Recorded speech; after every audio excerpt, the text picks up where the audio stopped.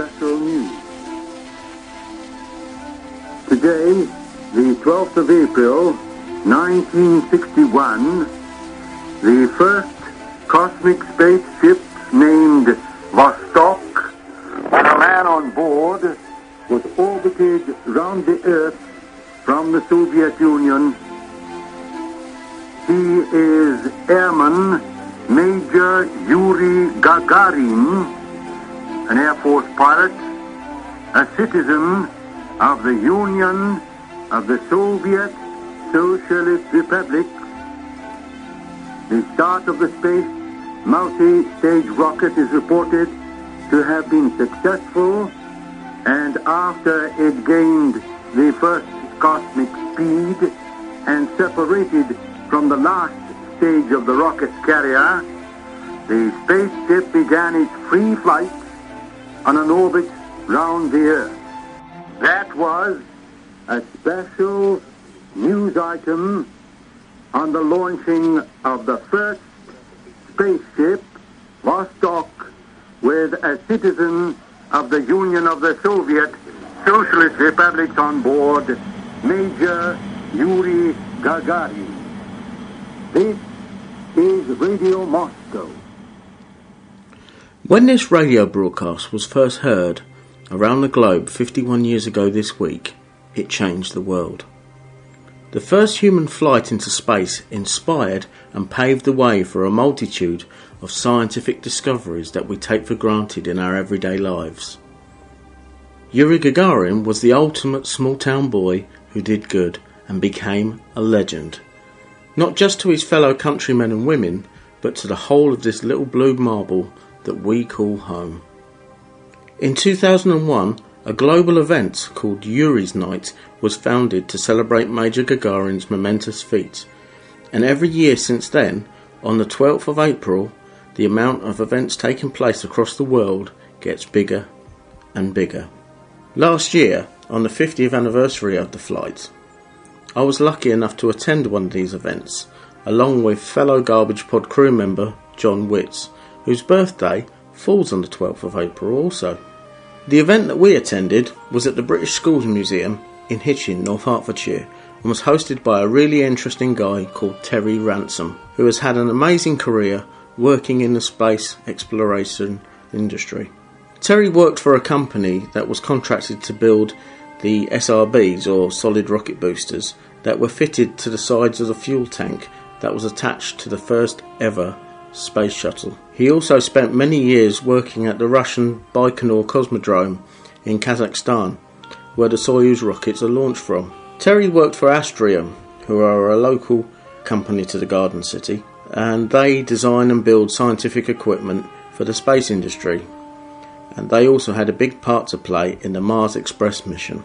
Unfortunately, the Mars Express mission was famous for the ill-fated Mars lander called Beagle 2. Beagle 2 landed on Mars, but was never seen again. It was also named after the Beagle, which was a ship that Charles Darwin set sail in to make his discoveries. Well, that's enough from me. I'll let Terry introduce you to Yuri's Night. So this is Yuri's Night. This is 50 years to the day that Yuri Gagarin went into space. This Yuri's Night is a worldwide celebration. It happens every year, but this is a special year. YuriGagarin50.org is an organisation set up in the UK to celebrate this particular night. So we're part of all that. We're on all their websites, and I'm sure that's why some of you are here. Well, as of last night, there were 469 events going on in 72 countries on 6 continents, all 6 continents, and in space, because the International Space Station is manned, and they are celebrating as well. Today, they say there are 500 events. I think they perhaps rounded that up to maybe. But certainly 469, 70 events going on, and this is one of them. Some of them are really raving parties in big marquees in NASA facilities, and in Russia, you're getting me. There we are. So it is honouring Yuri Gagarin 50 years ago today. There is one other anniversary today. Anybody know what it is? Go on. It's the 30th anniversary of STS-1, which was the first launch of the Space Shuttle Columbia. Absolutely. There we are. Columbia, 30 years ago today, 1981. You're listening to The Garbage Pod. I have a whole evening of recordings from the Yuri's Night events, including the missions that led to this historic day, the early life of Yuri and Sergei Korolev, the man who designed Sputnik, Vostok 1 and became Yuri's mentor during his training. Without him, the Russians would have been out of the space race. But I thought it would be best to keep those stories for another time, if you would like to listen to them, that is. Let's go back to Terry Ransom as he tells us the story of Yuri Gagarin's Day of Glory. Is it right that he was only 5'2"? He had to be very small to fit in? I think, well, I don't know about 5'2", but yes, short. That was Yes, he had to be short, yeah. So he was fitted into his spacesuit. At the very last minute, the letters CCCP were painted on his helmet. So you can't see it on that one, but the other picture is CCCP. Because they suddenly realised at the last minute, if he lands in a foreign country, we ought to really say who he is and where he's come from. Return to sender sort of thing. The flight was going to be automatic. Gagarin would have nothing to do. The complete orbit re-entry system was automatic. But there was a backup mode that if you were to type in a 3-digit code, the pilot could take over. So they had another discussion, shall we tell Gagarin what the code is? And they said no. We can't trust, somebody else to fiddle. But apparently Korolev told Gagarin anyway. He had a quiet word and he said the code is 1, 2, 3 or whatever it is, I don't know. So off he went. And Korolev was called Dawn. He was in the bunker. He was going to talk to Gagarin, and Gagarin was called Cedar. That was his code word. So now I want to read another little bit about the actual mission. So we've got him in the capsule, basically. Yuri was smiling in spite of the strain of waiting, arguably even greater than it might have been since witnessing a terrible event a few days back when a rocket had exploded on takeoff. Yuri appeared calm. He would not allow negative thoughts to encroach. The explosion he had witnessed inadvertently with the other cosmonauts had been that of a combat missile, so it wasn't the same thing. It had been most terrifying. He would rather not have seen so graphically what a launchpad disaster looked like. But he was a cosmonaut. He carried on singing softly. Korolev now confirmed that the hatch was airtight. Gagarin began whistling a Soviet tune called Lilies of the Valley. His pulse rate and blood pressure were normal. Over the radio, they could hear Gagarin had lapsed into singing a frivolous version of the song that he had taught him during training. Everybody could hear him. Today you brought me not a bouquet of red roses, but a bottle of Stolichnaya vodka. We'll hide in the bulrushes and we'll get drunk out of our skulls. So why do we need those goddamn lilies of the valley? With a few minutes to launch, Korolev was controlling his voice with effort, forcing it to sound normal. He obviously wasn't feeling very normal. We could tell by the sound of his voice, heavy and broken, that the chief designer was more agitated than anyone else who was there. He hid it all well enough, but I was aware of his heavy breath and the beat of the blue vein in his neck. Korolev looked ill. Soon would come the moment of no return. If the takeoff stalled, he was ready with the abort code. He gave the order for the launch. The button was pressed, ignition began, unleashing the sounds of a giant orchestra tuning up. Ignition is being given, Cedar. I am Zaria. I read you, ignition being given. I read you. Complete takeoff. Hoya Kali, Gagarin shouted, let's go. Below the rocket was an inferno of white and orange flames sucking in and spitting out. The vibration was so great the bunker seemed to shake, almost a part of the launch. Lying in his citadel with walls of sheet metal perched on the top of the R7, now glutted with fuel, Gagarin became aware of the subtle movement. The rocket shivered like an object in the wind as the gantry fell away. The jangled noise of an orchestra out of tune grew and grew. Sounds were difficult to identify. Slowly, power was lifting him.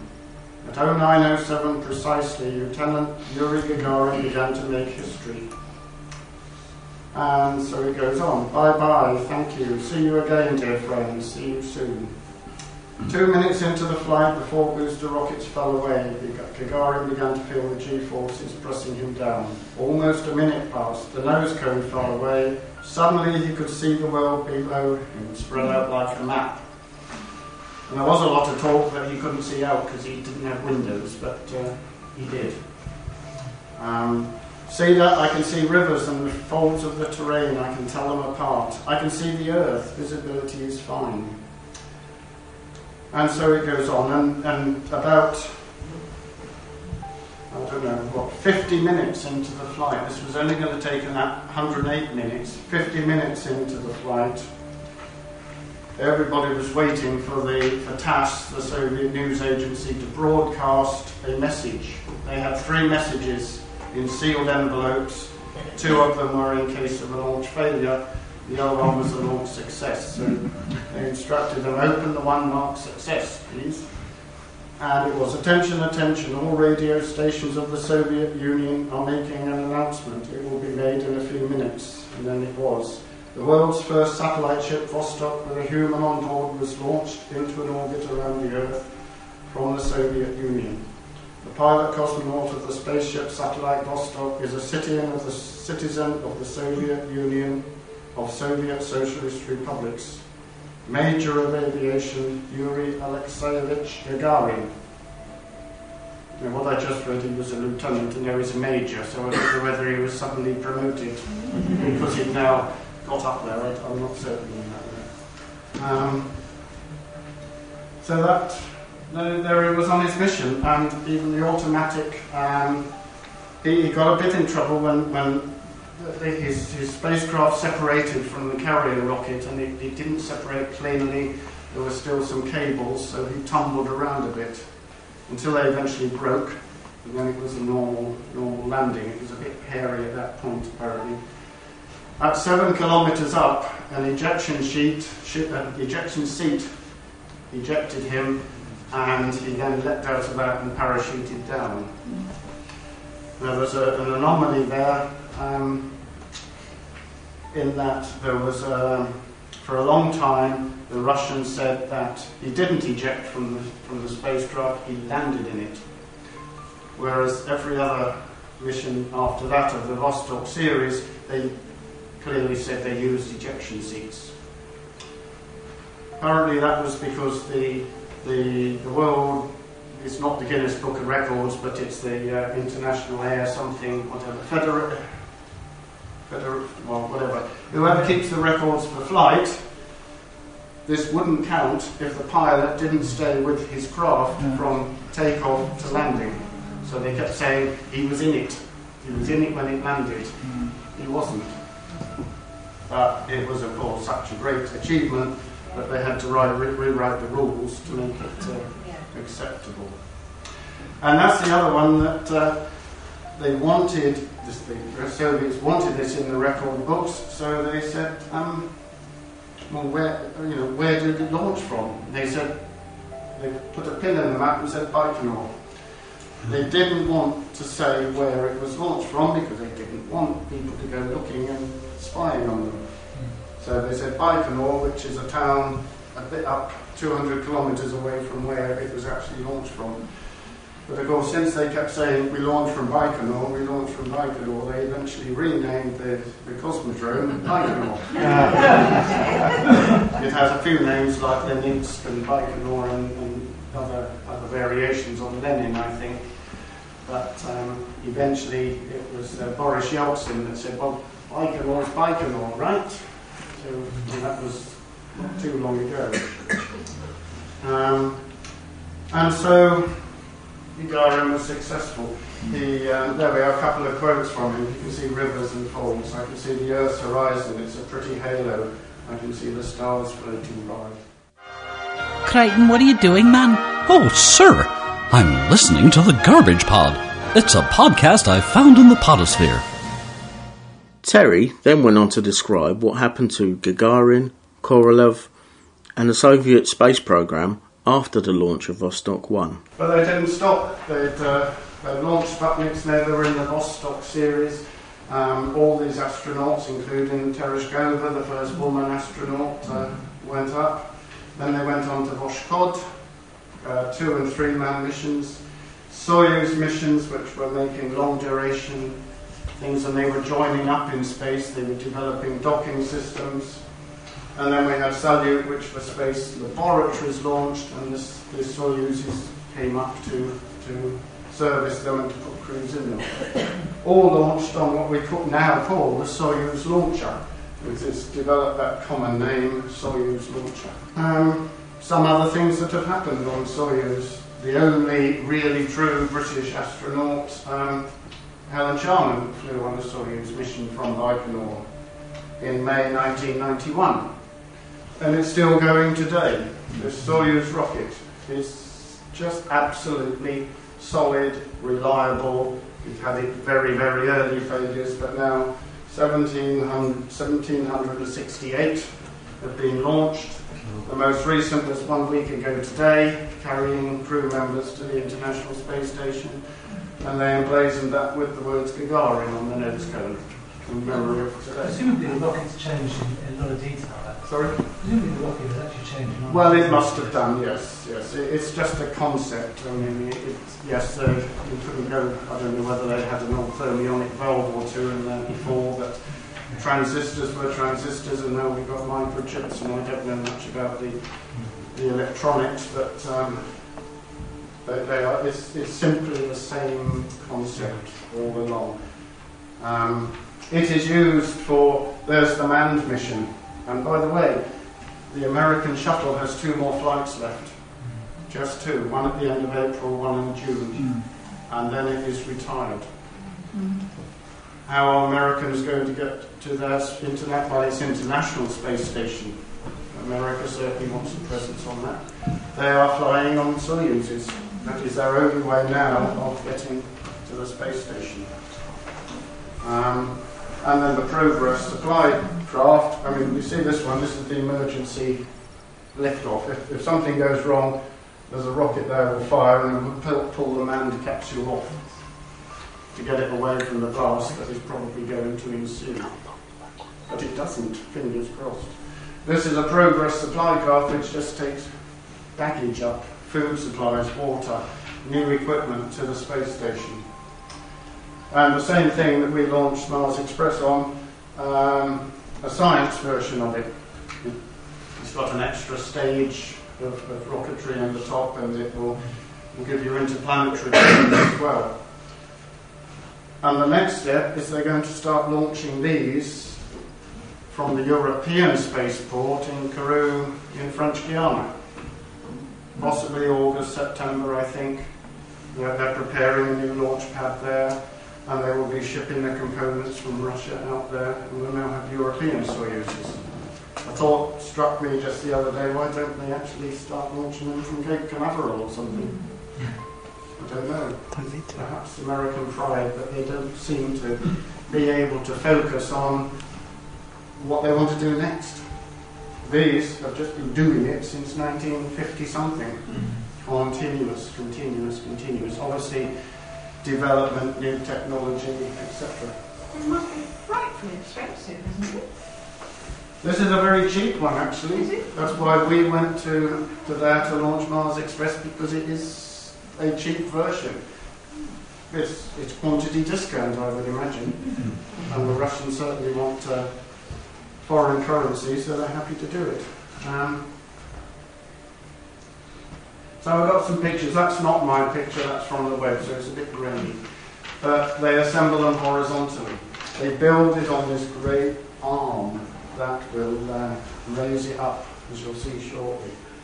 That is one of my pictures, and that was one of the joys of going to this place, where, let alone did I ever think I could go there, but to be given allowed to take a camera and take pictures of just about everything was utterly amazing. And I like to show that picture first because you've got all those rockets that have to be controlled. There's about 24 of them and 12 little ones around the outside.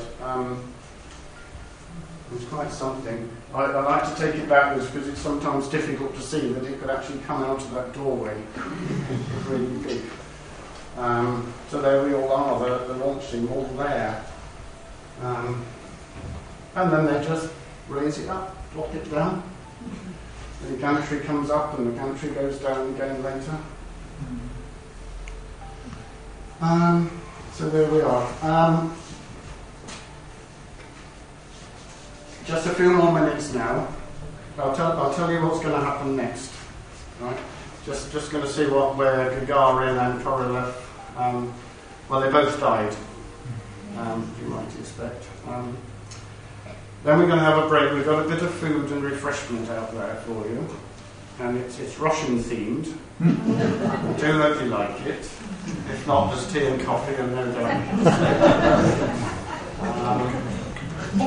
If possible, I'd like to there's a bit of Russian beer, but it's non-alcoholic because I haven't got a license for it. I'd just like, perhaps, if we could have a bit of a toast to Yuri and okay.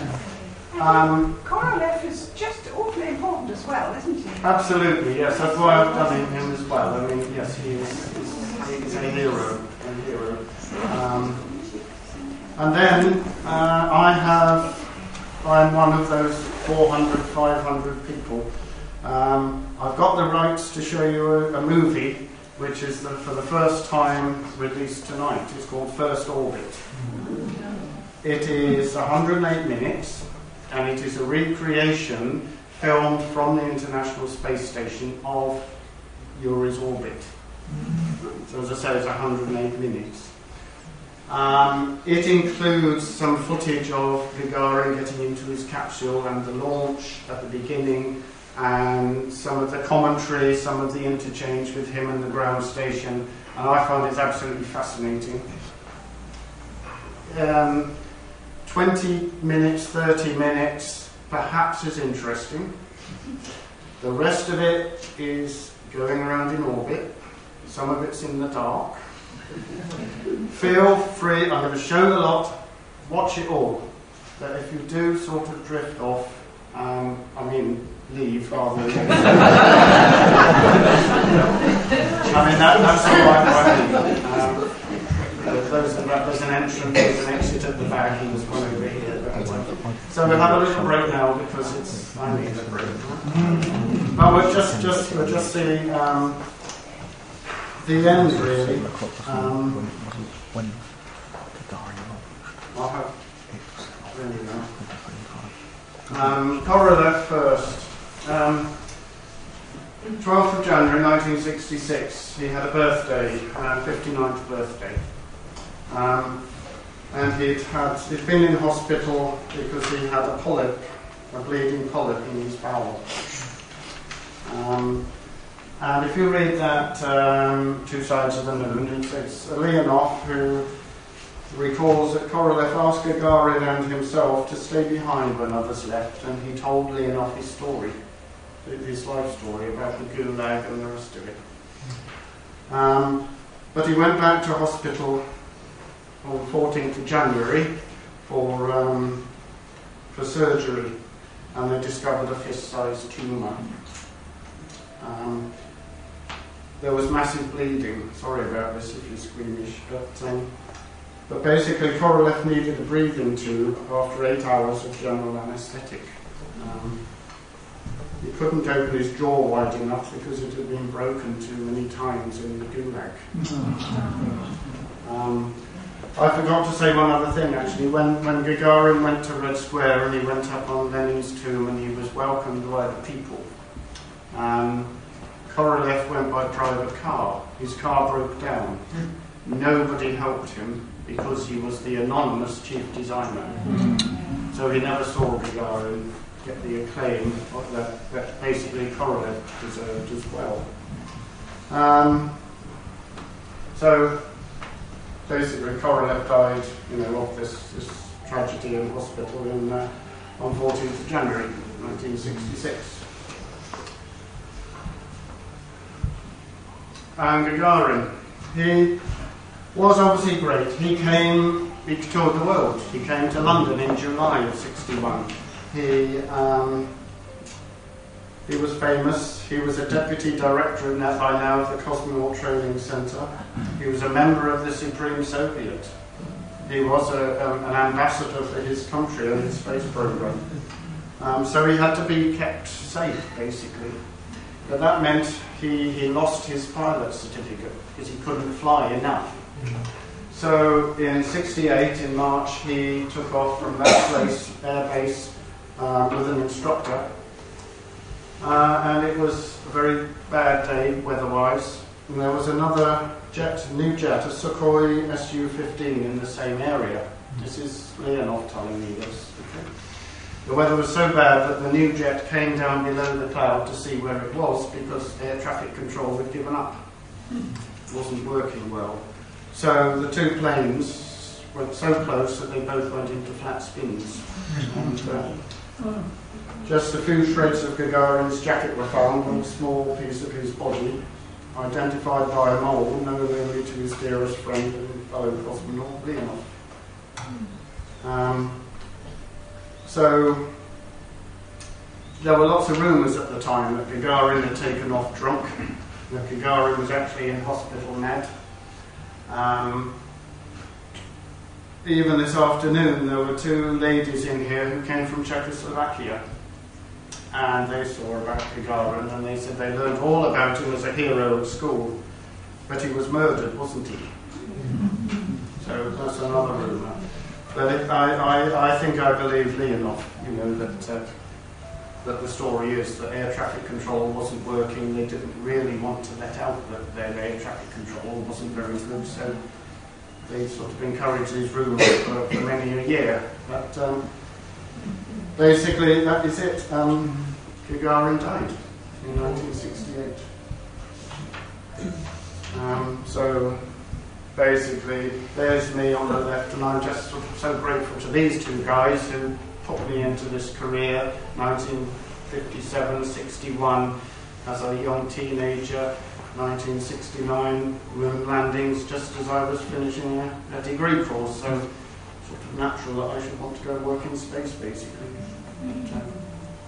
Earth-based, really. I think I'm glad I stayed down here. And yes, it's just wonderful to be in these sort of places. I'm just very grateful. But I've been trying to, I know he said this, I just can't put my hands on it today as to where he said it. But orbiting the Earth in the spaceship, I saw how beautiful our planet is. People, let us preserve it and increase its beauty, not destroy it. And for heaven's sake, you said that in, presumably, 1961 or 68. We haven't quite learned yet, have we? I think. So that is the end. But yeah, enjoy some food and refreshment. Not all at once, perhaps. It might be chaotic. I'm sure Anne and Rosemary out there will sort of assist. And then we'll see you back in not too long. Well, I'm going to jump to my feet if no one else is. Somebody put the light on. To say, really, that was absolutely wonderful. It was.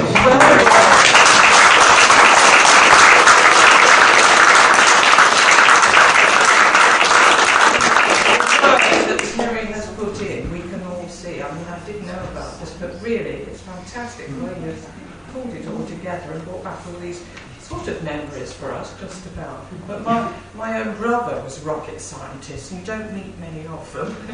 And so he and Barry and Terry got on quite well together, had lots to talk about.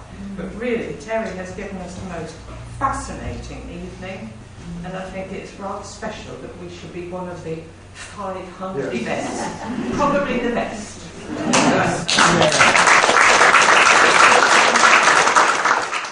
During the evening, every event around the world showed an amazing film directed by Christopher Riley called First Orbit. This film was made up of the original sound recordings of the radio communications between Gagarin and Korolev during the launch, mixed with high-definition footage filmed by the Expedition 26/27 crew of the International Space Station of every step of the flight. This was done so that you could see what Yuri would have seen through his viewport. Along with Philip Shepard's moving score, this really is quite an amazing film. You can see First Orbit for yourself by going to firstorbit.org.